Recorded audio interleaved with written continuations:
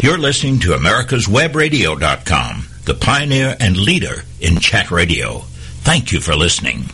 And hello, America. Welcome to another edition of Greg's List Live, your home for serious journalism, only on America'sWebRadio.com. Got another great show for you lined up today. Our co-host is on her way in. She's the editor of ZPolitics.com, Christy Riggins, and got stuck in a little bit of traffic, but we expect her to be here in the studio shortly to talk about some of the exciting goings-on that we've seen. She actually emailed me on Saturday and asked what we were going to talk about, and the last thing I was thinking was Scott Walker's departure from the presidential race, which I gotta say, it came as a shock to me, but after his debate performance didn't exactly wow the average viewers. He actually had 8 minutes to speak. Donald Trump had more than 16 minutes.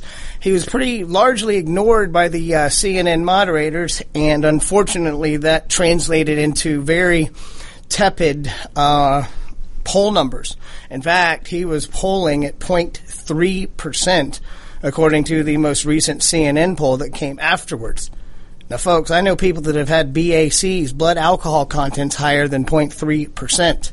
He was hovering in the George Pataki, Lindsey Graham range. And this was just such a plummet from somebody that had had such promise when they started the race. But, everybody's reading through the postmortems now of his campaign suspension, and people said, "Oh, I knew this was coming. I knew it was going to be an inevitable fact that he'd be dropping out." But for me and a lot of folks, including some of his big-time donors, this came as a complete shock. I had just been reading his super PAC was actually going to buy about $7 million of ads to run in Iowa from September until the primaries. So this ad purchase had already been done, and for some reason it never really got off the ground, and I'm hoping they hadn't paid for it yet, because there's no need to be running ads while a campaign is suspended. So the question is, where is his support going to go? Well, where is that 0.3% going to go? I think his numbers were far better than 0.3%. There's a lot of undecideds out there, and there's a lot of folks that are still going with Dr. Carson, and right now Donald Trump. And as predicted after the debate performance, Christy, how are you today? Hey, I'm great. How are you doing? I'm good. I don't think you'll need the headphones. But anyway, we got the editor of Z Politics who has just joined us. I said that you got stuck in a little bit of traffic, but welcome to the show. And thank you. It's the first time actually in the studio. So Yeah, good to be here. Yeah, so you've been monitoring all this stuff, all the carnage, I guess, in the Republican primary. I just led off with, remember, we emailed on Saturday about what we're going to talk about. I thought Clockboy would be leading the way, but yes.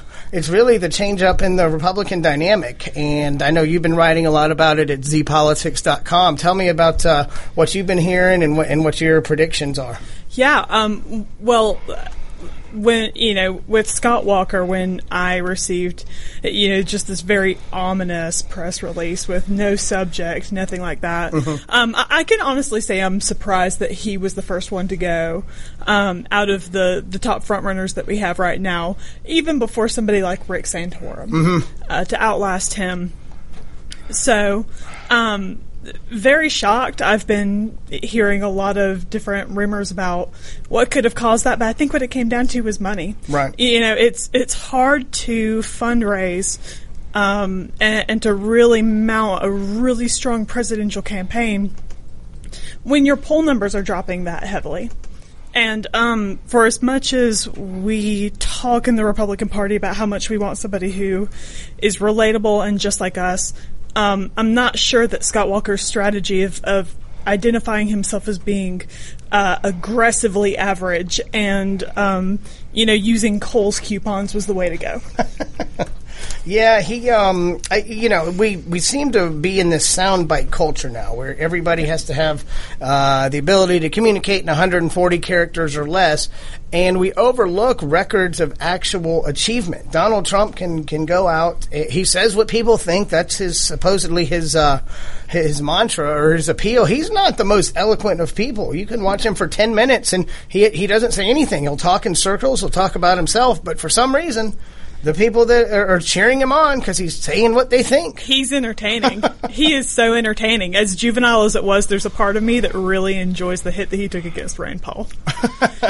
Where he just said, tell me that you didn't laugh at that. Well, I was just, I don't know why he was picking on Rand Paul, because, as you know, the Paul supporters are some of the most zealous out there. Rand Paul's 2%. That 2% will never leave. Yeah. It will never go anywhere. And so to pick on them, and I hate to stereotype them, but the Paul bots, leading back to his father, they're very active on social media, and they win every straw poll. And I don't know if I would have gone out of my way to pick on Rand Paul, who does, his support is minimal. And I can't really be talking now as a Scott Walker supporter when I think I've had a blood alcohol content higher than that 0.3. Don't tell my parents that. But, so when we're down, I can't really talk about that, but I just thought it was weird that he picked on him. I actually think that he may have been one of the safest people for Donald Trump to go after, because the people who support Rand Paul are never going to support Donald Trump. That's true. So those people are going to be riled up, and they're going to be upset anyway. They're never going to switch over and support Donald Trump. That's a good point. So just, but then he got very petty when he said, "Oh, there's plenty of material to make fun of your face too." So he's, Carly Fiorina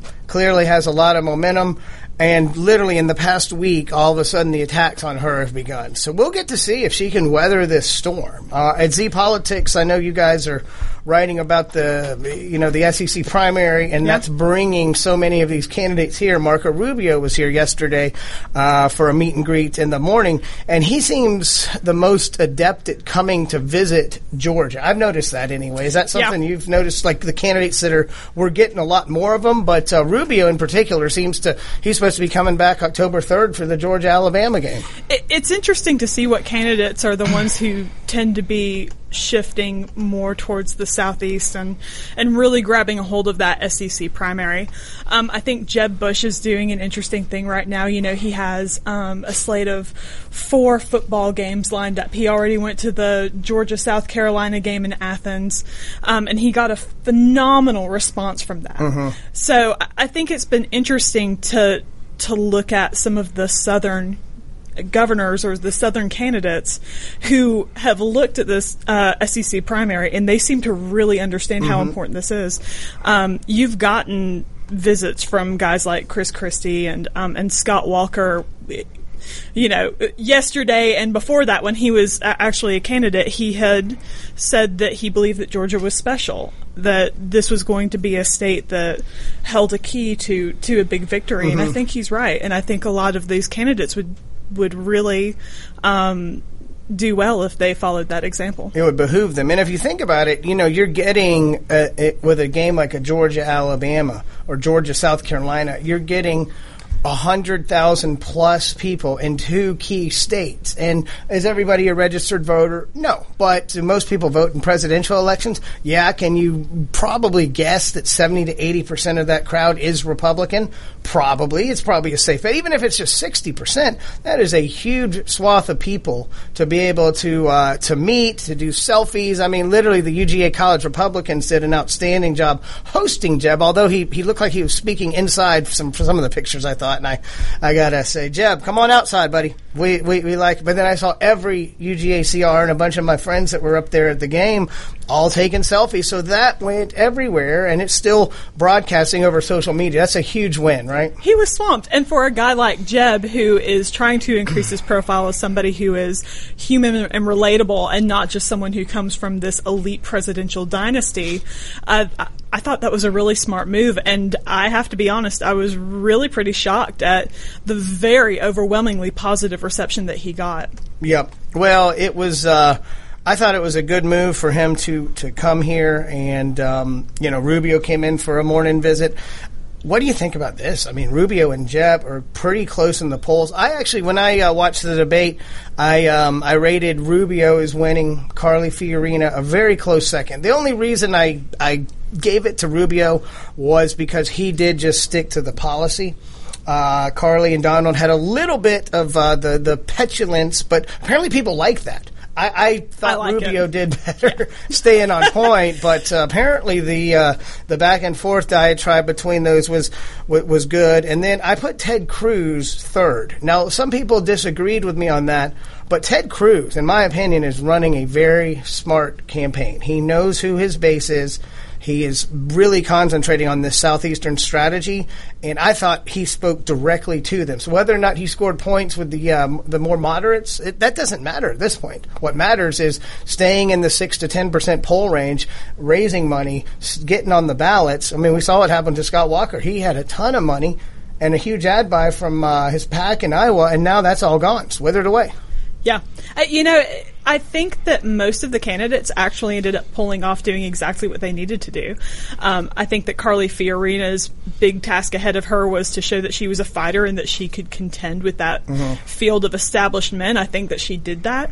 Ted Cruz made no bones about it. He looked directly into the camera, which creeped me out a little bit at times. But he spoke exactly to his audience, and I think that maybe the folks who failed to do that would have been your Rand Paul, who really needed a big show that night. Yep. Obviously, Scott Walker didn't come out as strong.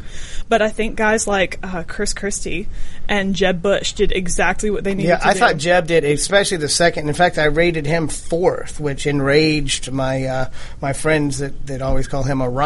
But I have to look at it, and I rated Scott Walker a 5th. That might have been a little biased in me. Scott Walker did start very strong, and he did talk about the issues, and he did seem like a unifying figure. Unfortunately, I had the rose-colored glasses on with his performance because it clearly didn't resonate at all. I liked him a lot too. I'm not sure how still crying over here. I really liked him a lot too. I think that with him gone, there's a little bit of a void in the field of somebody who can really bring in, your establishment Republicans and your Tea Party folks. Yeah, I think Rubio has a natural. I think he can fill in some of that. I think Jeb. That Jeb was so much better. This debate has a chance. Christie, who actually a lot of people, I didn't think he did very well. Everybody else did, and his poll numbers tripled. So I'm wrong sometimes. It happens. Yeah, I thought that he had a very strong showing that night. Yeah, I thought he did. And that was the thing. I didn't think anybody did bad, but the way I rated it was who did the best for their campaign. And I think I clearly nailed it with Carly and Rubio. Now, everybody thought they had a good night. And I put Ben Carson finishing dead last because he had the most to lose. And I had Trump. Trump didn't do that well, and he's down 6 points.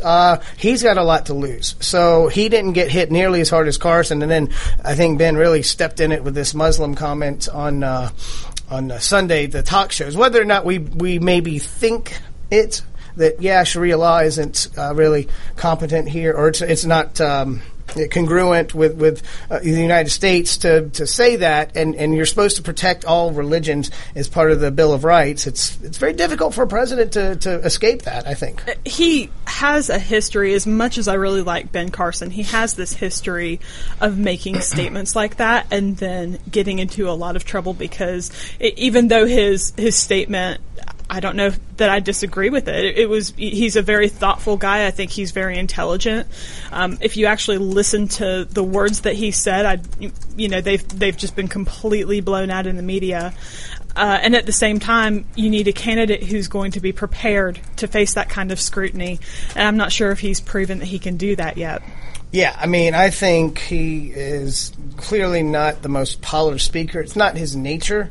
And he does have some very social conservative convictions that may not be as mainstream as some of us would think. And you've got to realize you need to appeal to moderate voters. Do I want somebody that's not going to swear on the Bible when they're going to be president? No, I absolutely do not want it. But I'm not running for president either.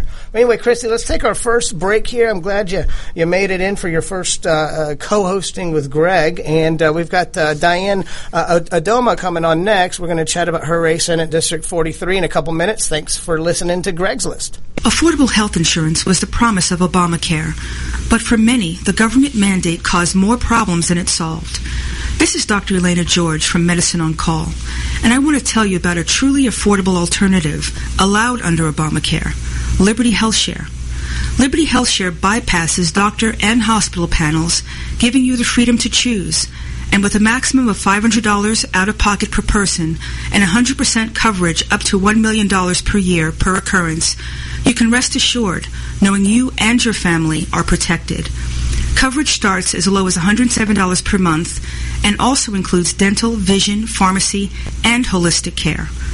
Liberty HealthShare puts you back in charge of your health. Visit them online at libertyoncall.org. Again, for a true affordable alternative to Obamacare, visit libertyoncall.org or call toll-free 1-800-714-6993 today. Did you miss a show that you really wanted to hear? All of our programs are available for download on americaswebradio.com and on iTunes. You can listen to your favorite programs on americaswebradio.com anytime you like. When 4 members of Congress all die within 4 months, each of their deaths appears to be from natural causes. But when mysterious messages begin to appear in the form of quotations from long-dead revolutionary heroes, one reporter sets out to prove the existence of a serial killer.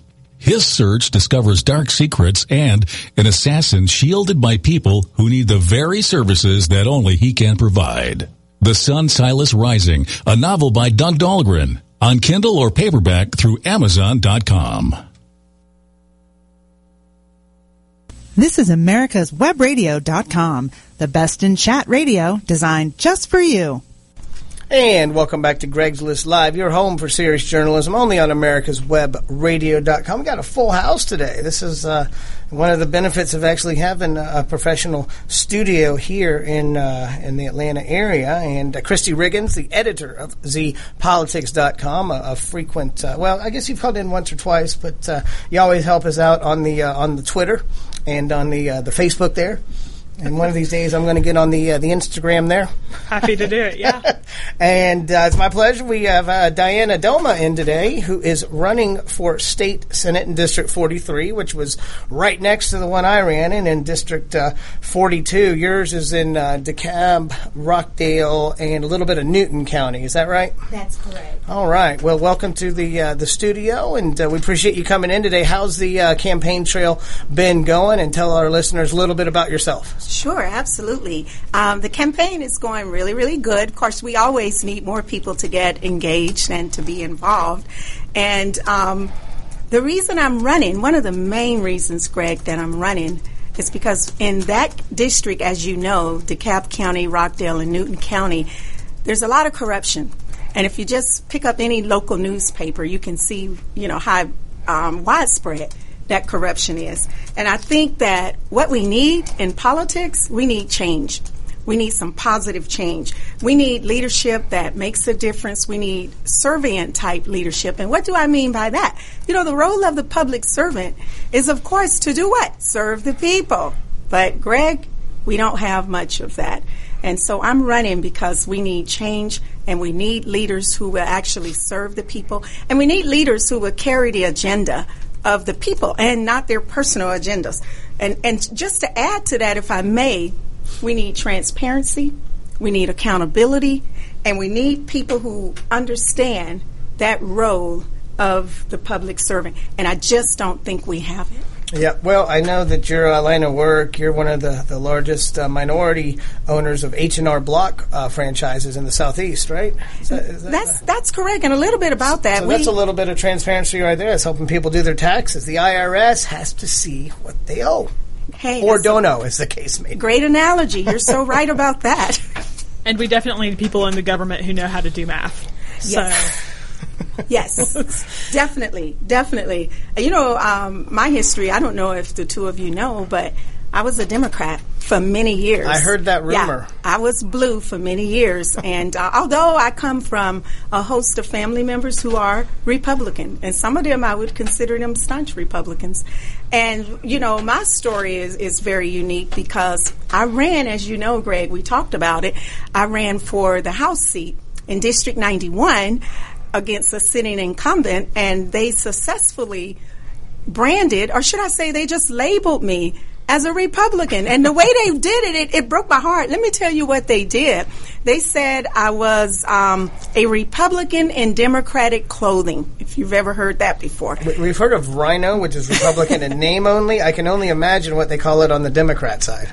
Well, that's what they called it, and it broke my heart. So I came home, and I pondered that, and I thought about it, and when I looked at the outcome of that election, I said to my family, okay, I need to do a self-assessment. I need to reevaluate who am I, and I need to really, when people say things about you, if you really are interested in making change or to see, figuring out if it's correct, then I came home and I did just that. After I cried, I boo-hooed for a couple of days because I'm like, I don't know who I am. And then I thought about it, and I say, I'm pro-business. I support businesses. I'm a business owner. So, and I'm very, very active with the local Chamber of Commerce. And as you know, I received national recognition recently from the U.S. Women's Chamber of Commerce.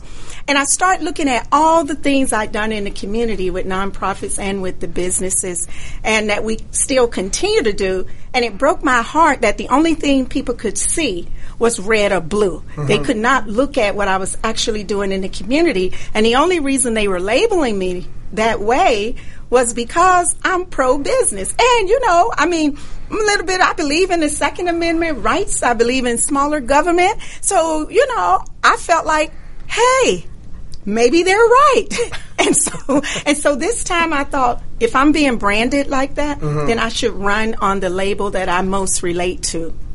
Right. And so what pushback have you gotten? Have the Democrats called you a traitor, or what's been going on that side of things? How's the Republicans received you? I know we've had you at some of our meetings, and I'm happy to anytime we can get somebody. We always talk about minority outreach as Republicans, and in the past sometimes it can appear opportunistic. I've had the chance to meet you several times now, and I think that you truly are acting in what you believe. So, but there's got to be some community gossip, if you will, about you changing over, or are you able to reach to that base and say, hey, look, you may vote for the D on the presidential race, or, well, you'll be a special election this time, so it'll just be y'all's race on there. So maybe you can make it about you and not the party. Is that something, part of your strategy? That is exactly part of my strategy. And as you know, I believe in being authentic. I believe in being who you are, and that's why I conducted that self-evaluation. And quite frankly, I've spoken at the Young Republicans, the Buckhead Young Republicans meeting, and the reception there was incredible. And actually, the kind words of Leo Smith I'd like to quote was, "Welcome home, sis." And the kind words of all my family members who are Republicans was, I was wondering how long it would take you to discover it. And, of course, I still have, there's some hate that's come my way, and I'm okay with that. I'm up for the task. I like Joan of Arc. Hey, I'm a warrior. I'm ready. But a lot of Democrats have put words out in the universe telling people, don't vote for me. But the reason they're telling people not to vote for me is because they're saying I'm running as a Republican. It has nothing to do with my track record. If you look at my track record and what I've done, I have reached out and built coalitions with people in general, and that's what makes me very popular, especially in Rockdale County. And so when the Democrats feel like, the only reason that I'm running as a Republican, some have said it's because of money or endorsements of things like that. I'm pleased to announce to all your guests today that my fundraising task is just as challenging as anybody else, and that's simply because I'm reaching out and I'm touching people from all walks of life, and I'm not ashamed of that. I think that's democracy. Even though I am more conservative, I still think it's important. Whoever gets this seat, which I hope it's me, they have to have the ability to reach out and listen to the agenda of all the people, even if those aren't the people that elect you. They still pay taxes, which means they still pay. Let me go to my tax and my finance side. They still pay your salary. So when you do go out into the community and you have this unique message, you're trying to stay away from the partisanship, what kind of a response are you getting from voters?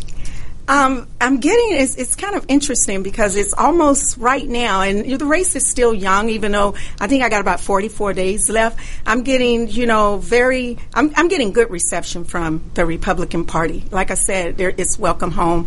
The Democrats are disappointed, but yet it was them who actually labeled me. It was them who sent me back to the drawing board to say, hey, who am I? And if you know the stress and the frustration and that I went through when I had this aha moment, it was really a wake-up call for me. And so I think that makes me more uniquely ready to lead, because now I know exactly what I stand for. And I'm not like, okay, I really don't like that because I believe in, smaller government. I believe in the right to bear arms. I believe in those things. And yet I still have a big heart for nonprofits. If you look at my community track record with nonprofits, I've received the highest award from the International Rotary Club for my volunteerism, and the same thing from the Chamber of Commerce. So you can see how nonprofit and business, I'm split right down the middle. I got to say, nonprofit, in fact, Republicans and conservatives would say that is the route to go. We would say that if you took less tax money from us, it would leave more disposable income for people to do with that. And I know with you helping, I know you own the businesses, you know a little bit about charitable giving on people's taxes, and I can assure you that when people have more money, charitable giving goes up. Yes, and that's I'm glad you mentioned that, because that's one of the ways I see that as, one of the ways that we give back without really even realizing that we're giving back, because every time we find, legal ways to conduct or to perform the tax, preparation, when we do that, we're able to save people money, because I think we are the best. H&R Block, yes. We're certainly the biggest. Yeah, I think we are the biggest. And right now, we're the only, at least in 2008, we were the only African American owned franchisee in the Southeast in 2008. And now, even though we have one or two, they aren't really considered the real franchisee owner, because they bought someone else's tax business, and then all they did was branded it and threw the label up there. We actually purchased the true H&R Block franchises. Gotcha. Well, I think it's great to to have somebody that's been on both sides of the coin, so to speak. What are Republicans doing wrong with the black community? One of the things that I know for a fact is more than 65% of blacks, especially in Georgia, are middle class or upper. So are we messaging poorly to that community? I'm sure you can still talk to the fact that we're getting less than 10%. Governor Deal doubled the African-American vote this past time, and I think David Perdue did a pretty good job reaching out to him. He went to visit the Morehouse, not just the College of Republicans, but the whole campus down there. What are some points? We got about a minute left, but so what are a couple of points that you could think that could help us a little bit? Well, I think you hit it dead on the nail there, because we do have to reach out to those communities, because the demographics have shifted dramatically, especially in the district that I'm running in. Those demographics are not where they were. Rockdale County used to be 70-80% white. Right, and it's Now flip-flop. it's about 50-50 now, isn't it? It's flip-flop, and people talk about numbers when they come to me. They say, well, you can't win in this district, but, I really don't believe that, because I don't think the numbers is what I'm focused on. When you believe you can win a race, you don't focus on the numbers. You focus on what you need to do to get your messaging out.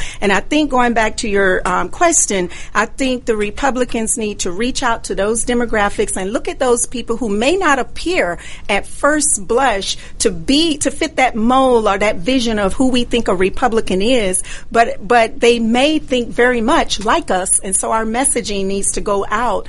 And we need to do more outreach to reach those people. And they're out there. I think African Americans are more conservative than even some of the white Americans. We just need to reach out and touch them. There certainly is the opportunity there. Well, let's go ahead and take our break, and then I'll get you on for about 2 minutes after the break. We're going to go over the 15 minutes a little bit. But sure. Then we've got a bunch of other stuff. We haven't even talked about Clock Boy yet. And that is going to be a scintillating discussion. I'm ready to talk about Clock Boy. I am fired up for that. So let's take our break here. We'll be back with Diana Doma and Clock Boy in 2 and 2. The disease of addiction is a life-altering challenge, not just for the person suffering its effects, but also for the family and friends who support and love the one caught in its grasp. What should be the course of treatment? Who is the best person to render treatment? And what is the best place to go for the care that is needed? We know that you want answers to these and many more questions. Call 770-696-9862 and speak to a representative of the Atlanta Healing Center. They can tailor a program specifically designed to address the needs of the person suffering with an addiction, or give you guidance as to where that help may be found. Information is the key, and the trained staff at AHC is here to assist. If you wish, you can also get more information on the website located at www.atlantahealingcenter.com. The Docs for Patient Care Foundation is your way to join the fight and become a member of an organization created by doctors for patients dedicated to fighting for your healthcare freedom and preserving the doctor-patient relationship. Get a pen and paper. Write down www.docsforpatientcarefoundation.org. That's www.docsforpatientcarefoundation.org. Go to our site and please make a generous tax-deductible donation and join the fight today. Thank you. Don't be hoodwinked by the left, who wants you to believe the fairy tale that we can power America on butterflies, rainbows, and pixie dust. I'm Marita Noon. Get the truth about energy on my show, America's Voice for Energy, only on America's Web Radio. This is Michael Gano with Insight to Israel. Every day, the Israeli Defense Force finds itself on the front line of the war with the militant arm of Islam. Surrounded by enemies from within and without, they fight for the only Jewish state. Military service is mandatory, ladies serving 2 years and men serving 3 right out of high school. While young people in other democracies are busy traveling or attending university, Israeli men and women gear up for basic training. In a world of heads of state, politicians, ambassadors, diplomats, and a leftist media, many times our voice at the grassroots level is drowned out. So we started an ongoing project called Hershey's for Heroes. Patriot conservatives from all over the U.S. are sending Hershey's chocolate bars with a note of thanks for defending Israel. Won't you join us by sending a sweet message to the IDF? For information, please see my Facebook page at Michael Gano. Thank you, God bless Patriot conservatives, and God bless Israel in her struggle for sovereignty and security.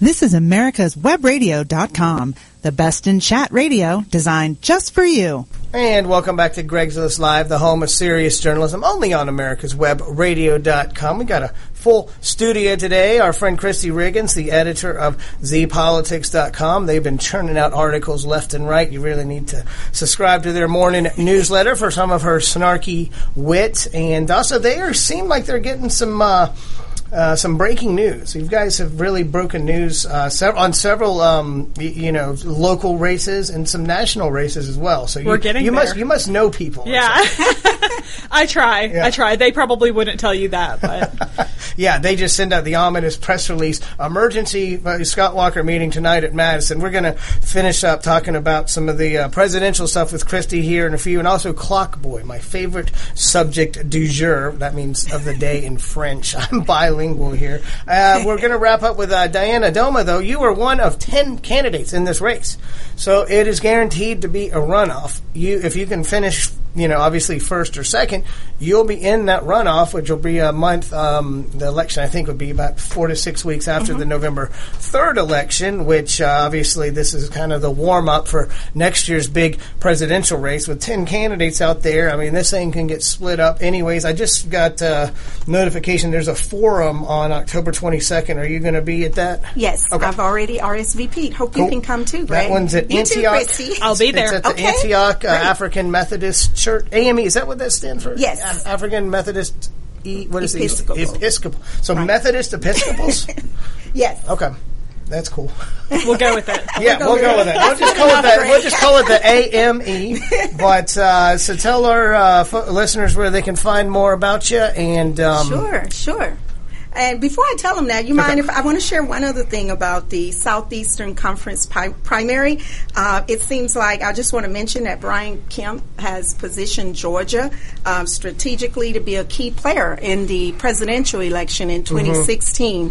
And that's why reaching out to the minority vote is so important right now. I think Brian Kemp may have plans to run for governor. I'm not sure, but I think that's important that he is trying to position us. And we are strategically shifting in demographics, which is also positioning us for something unique in 2016. So stay tuned to that, Greg. Well, we are, and Brian was one of the speakers at a recent meeting. He'll actually be at the Atlanta Young Republicans meeting tomorrow night, 7 p.m. I believe Jeb P. Bush is going to be there as well. And our friend Chris Sanders is doing a young professional event for Jeb P. Bush, who's the son of Jeb Bush, at Five Seasons tomorrow at 5:30 p.m. And then after that, the Atlanta Young Republicans meeting. That should be a lot of fun. And anyway, we wanted to tell the listeners where they can find out about you and your campaign. And then, Absolutely.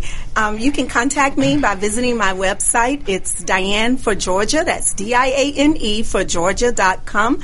And from there, you'll be able to, you can like me also on Facebook, Diane for Georgia 2015.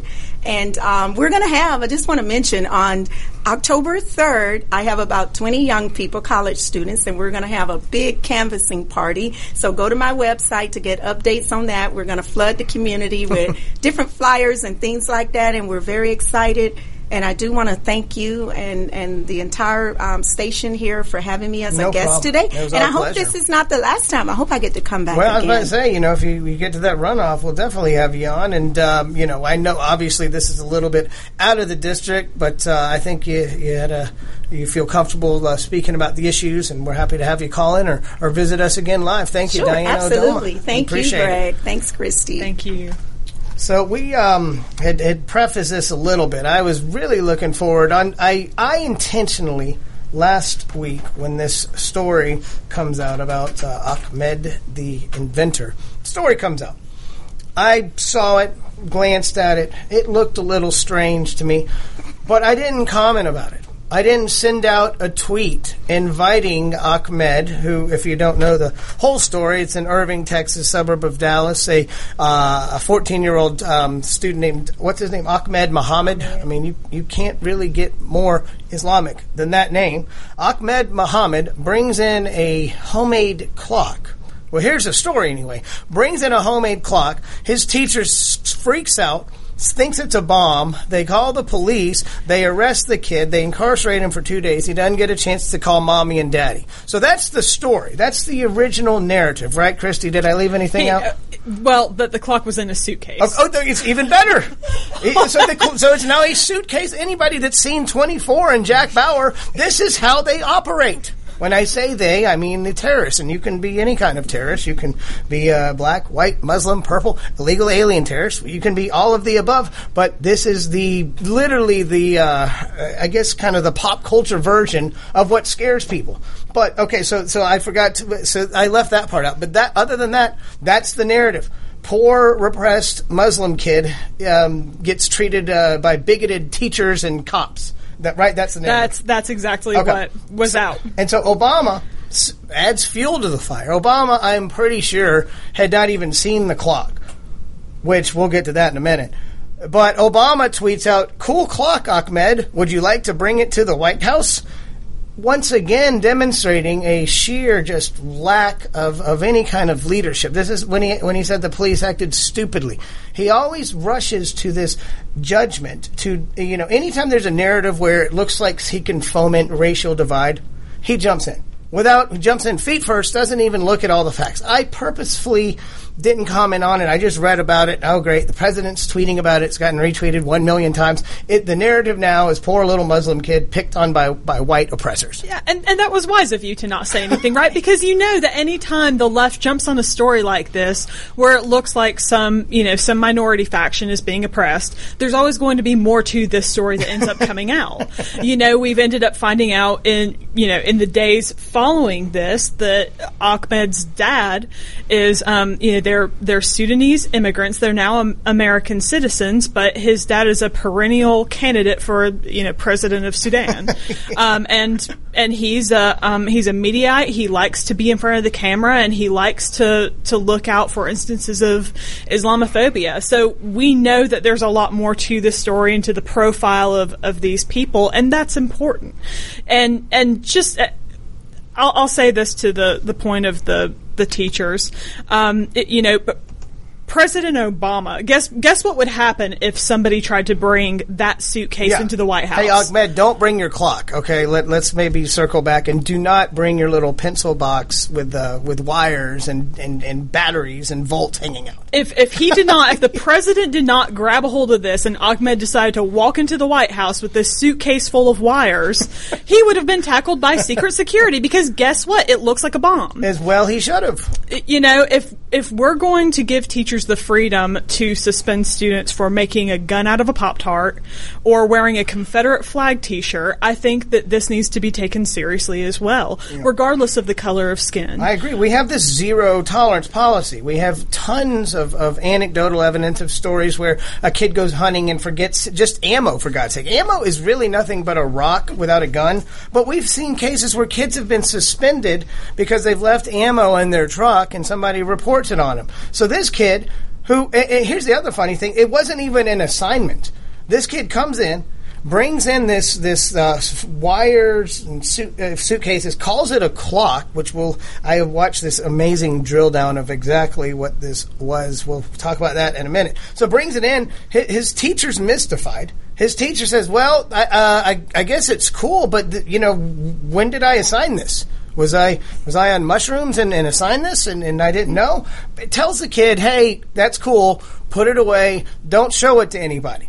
So instead of immediately calling the police and tackling this poor little Muslim kid, they said, no, it's nice, put it away, we can play with it after class. So Ahmed decides to show it to everybody else, continuing to show it.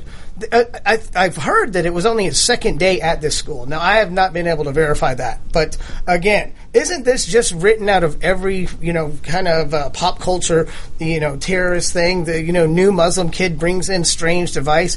And so he keeps showing it off to people. He turns the alarm on so it actually goes off in one of his classes. This is all part of the police report. There's dozens of witnesses. So it goes off during art class.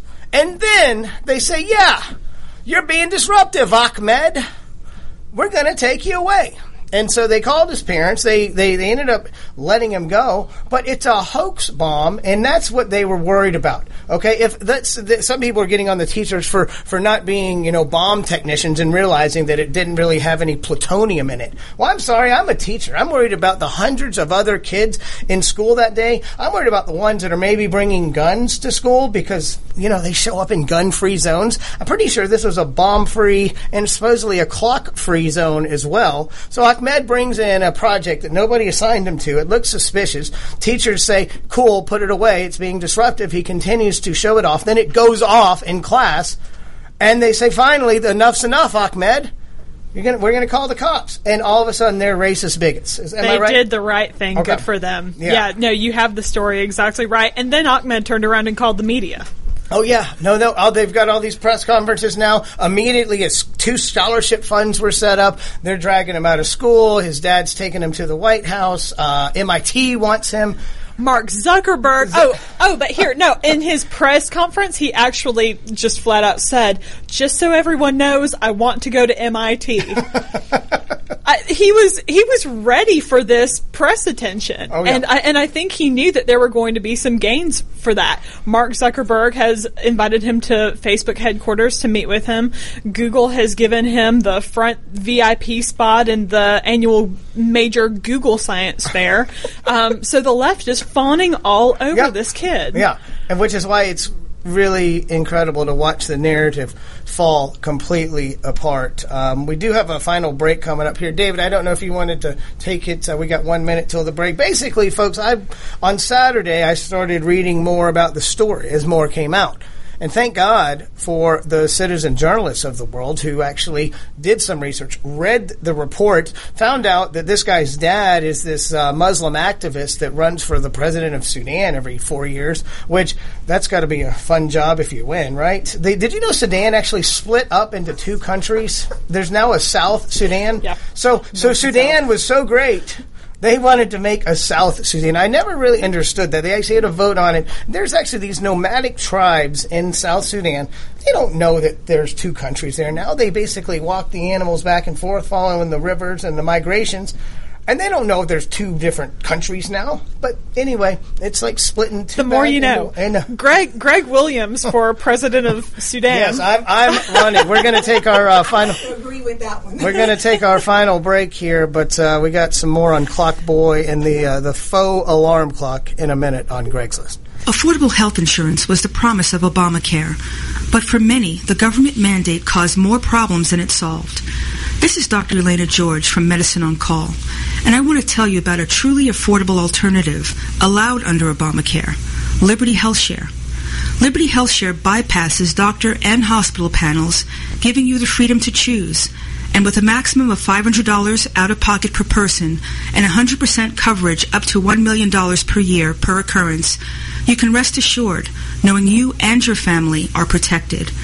Coverage starts as low as $107 per month and also includes dental, vision, pharmacy, and holistic care. Liberty HealthShare puts you back in charge of your health. Visit them online at libertyoncall.org. Again, for a true affordable alternative to Obamacare, visit libertyoncall.org or call toll-free 1-800-714-6993 today. Don't be hoodwinked by the left, who wants you to believe the fairy tale that we can power America on butterflies, rainbows, and pixie dust. I'm Marita Noon. Get the truth about energy on my show, America's Voice for Energy, only on America's Web Radio. Watchdog is a term given an organization like the United States Justice Foundation, which since 1979 has been watching out and, when necessary, taking the appropriate action, from testifying to litigating to protect our constitutional rights. USJF, a non-profit organization, is nationally recognized not only as a watchdog, but many in the government, as well as those involved in legal cases, have also called the USJF a bulldog for the tenacious approach in their presentation and proof of what is right. Find out more at www.usjf.net. Support USJF as they support you. This is Michael Gannett with the Middle East Research Center Limited, bringing you Insight to Israel, the truth about the greatness of the Jewish state and its struggle for sovereignty and security, every Sunday at 10 a.m. and 2 p.m. Eastern Standard Time. This is America's Webradio.com, the best in chat radio designed just for you. And welcome back to Greg's List Live, the home of serious journalism. Full studio today. I gotta say, we've had a lively show here. We got to talk about some presidential politics, great candidate in Senate District 43 in Georgia, Diana Doman. We're gonna get you back on here, Diana. You know, might as well have you stick around and talk about this. Talking with Christy Riggins, the editor of ZPolitics.com. We've been following this story of Clock Boy, which, I mean, you know, it's such a. It was. I guess it was supposed to be a name that garnered sympathy at first. I watched this video, and as the story came out and gathered more and more press and notoriety, if you will, that's what happens when the president of the United States jumps to conclusions and invites Clock Boy to the White House and says, "Bring your clock." Let's talk about the clock for a minute, because what really boiled my blood on Saturday, I was getting fired up for the football game, Georgia, South Carolina, in which the Dogs won by 32 brutal points, but I digress. I watched this engineer. He looked like an Arab himself, so clearly it wasn't. It was Arab on Arab drill down, if you will. He said basically Ahmed plagiarized 1970s technology. He basically took apart a clock radio from 1977, in fact. They were able to look it up, one that's sold by Radio Shack. Remember Radio Shack? It was sold by Radio Shack. All Ahmed did was take it out of its casing, and he didn't even reassemble it. He just made it look as explodey. Did you see that meme that came out? It said, there was a meme that came out and it said, try to make it look as explodey as possible. And it had like steps to gain sympathy, and take clock out of alarm clock, put it in suitcase, make it look explodey, and and the guy went through this, like, every nuance of it. He said, look, if you look at the clock, they actually inscribed like an American flag on it. He said nobody would do that. He said nobody would even use a 30-year-old circuit board if they were making a clock. So when I read that, I completely lost sympathy. And you run a risk of being a bully, right, this 14-year-old kid. So I don't want to bully 14-year-old kids. But you ever heard the saying, Diane, it takes a village? If this guy's dad is going to let him make explodey-looking things, then should maybe the country have the opportunity to chime in and say, look, Ahmed, you're getting rewarded for something that all you did was plagiarize 1970s technology. Isn't it fair for us to critique that? Well, yeah, and I think we may be sending the wrong message if we, reward something that really was, doesn't warrant being rewarded. Mm-hmm. And, I'm an advocate for our youth. I mentor and support the young people. And so I think the message that we want to send to young people is that when you invent or create something from scratch, you get rewarded. However, if you plagiarize or something like that, well, you get, there's a severe punishment for plagiarism. But like you said, we don't want to turn it into bullying a 14-year-old. When I posted about it, my post was more trying to blame Obama for fomenting, and the message to Ahmed is that he didn't create a clock no more than a dog yakking up a bone cooks a steak. Well, now, I'm thinking about... Is it colorful language? Of course. I had a couple of my Democrat friends say, oh, you're comparing him to a dog. I said, no, it's an analogy. But yeah, I'm comparing his invention to a dog not cooking steak, but I did it so people would read it and then realize that, okay, there's a lot more to this story. It's an attention-grabbing headline. Maybe Scott Walker should have hired me since I'm able to get attention. But. Well, and at the same time, the left doesn't seem to know what it is that they want. Because on one hand, they want every single threat to be taken very seriously. That's how you justify something like a kid wearing a Confederate flag T-shirt, and then that's, the gateway into racism. Exactly. And then when something like this does happen, then they say, oh, well, we need to be very sensitive to the color of someone's skin. You can't have it both ways. You either want people to be safe and you want to go that extra mile, or you don't. But that's always what really burns me, is that when things like this come out, the left piles on to this narrative that there's somebody being oppressed simply by the color of their skin, especially in a white institution in a southern place like Texas. Right. And then when you learn more about it, everything makes a lot more sense and the picture becomes a lot clearer. Yeah, you got a lot of children right here in our neighborhood, in my neighborhood, probably yours too, Christy, and yours, Greg. We got a lot of local students right here, and I see them every day, with my advocacy in the schools. I see these children doing great things, and yet they never get a real soundbite. So you got to think about, the message we're sending. How do we decide who we're going to reward? And I'm not against rewarding a student for something that they've done that's, outstanding and incredible. And as you said, it's something brand new, but if I just take Christy's sweater and rethread it, and I get recognized, that's the message that we may be sending. And I don't have all the facts, but if what I'm hearing is correct, and that would be my take on that. It perpetuates this victim mentality, and instead of the meritocracy that we're supposed to have, it says, oh no, Hope Scholarship, anybody that makes more than $120,000, their parents shouldn't be able to be eligible for it. We're going to give all this money to somebody whose parents doesn't make as much money. I can tell you this much, an 18-year-old kid, doesn't matter where they're from, they make the same amount of money, zero. Now, whether or not their parents have the money to give them, a lot of parents are not going to give their kids college money, or if they do, they're going to give them a portion of it. So by rewarding mediocrity, if you will, we're not really increasing achievement. And this kid, I think, is going to build a lot of resentment. Can you imagine if you go to the science fair at 14 and you've built, even the kids that create the volcanoes that bubble over and the lava and the magma comes out, that's pretty cool, right? When they create a Vesuvius and a pyroclastic cloud, that's neat stuff. This guy took apart an alarm clock and made it look explodey. Christy? Yeah, maybe they need to have a separate section at the science fair for people who are in there because they were discriminated against.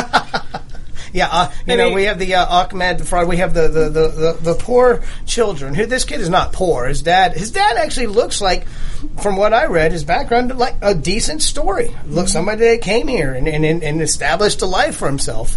Unfortunately, he's turned into some publicity whore and somebody that really likes to. We're not governed by the FCC here, folks. Real American dream. He comes. Yeah, this is a man who comes over to our country and builds a life for himself, and then repeatedly goes back to Sudan to try and run for president. Then when that doesn't work out, comes back over here. It's a true American story. Yeah, and I think it had a good start. I think what was disturbing to me is you calling your own press conference. So you know what you're doing now. You know what this leads to. So it's like I'm doing this so I can get more attention, and rightly so. He got a lot of attention out of it, so it did work. Yeah, well, even, what do they say, a broken clock's right twice a day. So accordingly, the clock management skills of Ahmed and his dad have been pretty good. The school is the one that was looking a little bit guilty, but I think the narrative on this has changed completely, don't you? Yeah, absolutely. Bill Maher, we just talked about him. I usually like to position a lot of my show as a right-wing counterpoint to Bill Maher, and that's where I was going with that analogy, the broken clock. Bill Maher came out, and Bill Maher basically hates religion. He's an atheist. So anytime he sees somebody trying to manipulate religion for personal gain, he's come out very anti-Islamic many times, even more than Ben Carson has. But Bill Maher gets applauded for it by his left-wing audience. But he comes out, and I think that him coming out gives conservatives some cover to talk about this. Because when I started the narrative on Saturday, the little hair on the back of my neck stuck up. I said, I don't want to look like a bully. But at the same time, I'm going to call BS on BS. Yeah. And I think, while I agree with you, I think we need to be careful when we're talking about a child. At the same time, I think that this is very much an opportunity for the for left or somebody with something to gain, to shield themselves with a child. I don't know if you had an opportunity to watch the press conference or not. Yeah, I've seen some snippets of it. This young man was locked and loaded. I mean, he was ready to go with talking points and sound bites, and he knew what he was saying. And so I think if you're going to put yourself in front of the press, I know he's 14 years old. I think, we don't launch into ad hominem attacks against him. I don't think we call him names, and I hope that we're not doing that here. I don't think we are. But a 14-year-old who's smart enough to build a clock in a suitcase, he can. I think that we can have a discussion about what's acceptable and what's not, because the people who have come under attack is the school system, right? And it's like what you and I were discussing during the break, that this is a time that I hesitate to say that I agree with Bill Maher on anything, but I actually do on this one. Or they say, arrest first, ask questions later. I think that's what they did here. In the school, their narrative may be, look, this kid brought a hoax bomb. It's very similar to me calling in a bomb threat, even though I may have not had a bomb. And clearly this kid, all he did was have a 1970s clock that was out. It didn't have any explodey parts in it, even though it looked explodey. So the school has to take these threats seriously, because what happens if they ignore it? The problem, what happens then, right? The problem for me, too, is that he was given instruction to put it away. And he didn't listen. He had the opportunity to show the teacher he got the praise for doing this and for building this, and then he ignored the direction to put it away. Continued to be disruptive to other kids. Again, I'll need to see if it's true that it was only his second day at the school. I can't verify that. I read a lot about it. But again, that second day of school, strange kid comes in, got something that looks weird. It wasn't an assignment. I don't think the school overreacted. Let's be careful and not be bullying to this 14-year-old. So let's talk about his dad and Obama. Let's change the narrative on that. Anyway, thank you all for listening today. Thank you, Christy Riggins, for joining us. Robin, great to see you, sir. And Diana Doma, good luck in your race. Thank you so much, pleasure Greg. having you. And today we'll hear more from both of y'all in the near future. Thanks for listening to Greg's List. Absolutely. This is AmericasWebRadio.com, the best in chat radio designed just for you.